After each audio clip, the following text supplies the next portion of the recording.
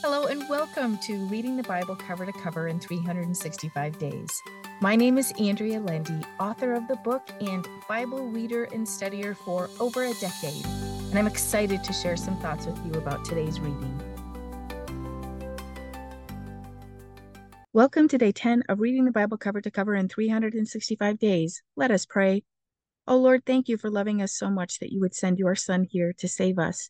Help us learn more about you and him today as we read your word. Touch our hearts as only you can do. In Jesus' name, amen. Let's see what Jesus teaches us in Matthew chapter 10. He sends his disciples out to minister to the people.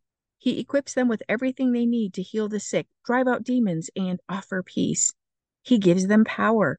He tells them to refrain from taking money, but to rely on the people they would minister to for their provision.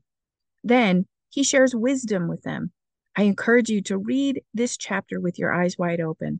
Just like a parent gives their child advice when they leave for camp or college, Jesus gave his disciples advice we can use today. Identify what you appreciate most.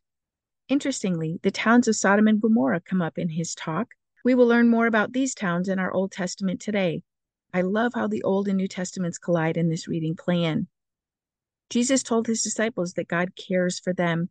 He cares about every detail of their lives. He even knows the number of hairs they each have on their head. He cares for us and every detail of our lives as well. In verse 37, Jesus tells his disciples that if their parents or children are more important than him, they are not fit for the kingdom. I still need work in this area. While I worship the Lord with all my heart, if one of my kids calls, I might answer the phone instead of continuing to worship. God gives us grace. He made us the way we are for his purpose, so we can rely on him to help us grow in our walk with him. Well, let's see what's happening in Acts chapter 10.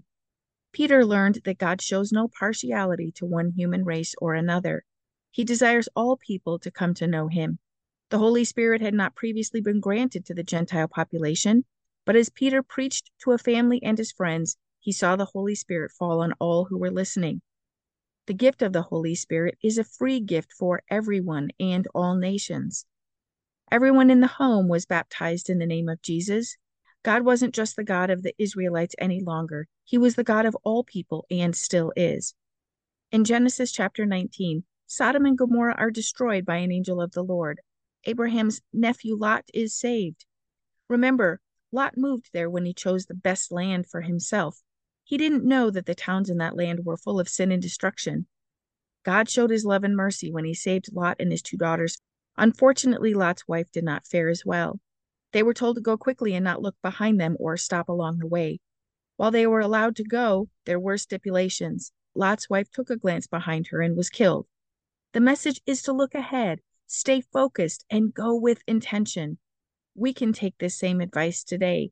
When God calls us to serve, we can be sure that we need to move toward that mission with purpose, not tarry or look behind.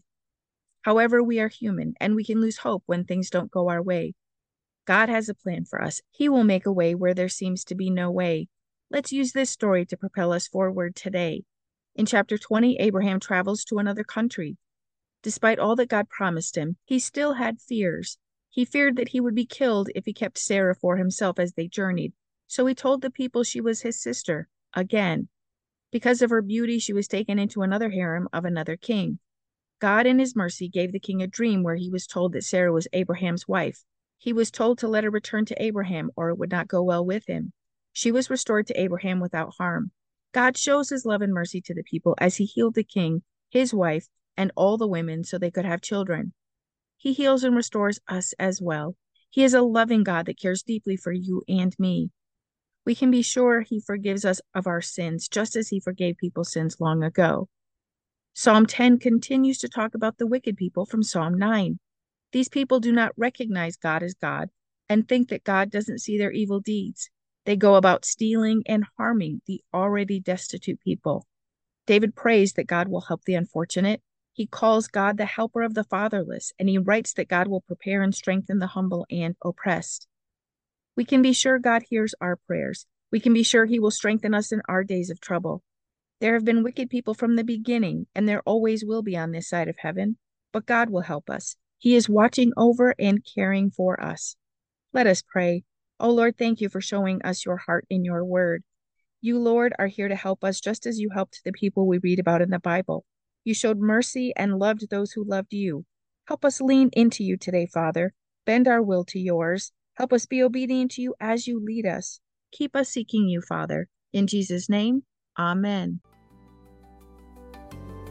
Thank you for walking this journey with me and being a faithful reader of God's Word. I pray that He shows Himself as the God who loves you deeply and cares about every detail in your life. Come back tomorrow for some more thoughts and insights as you read God's Word.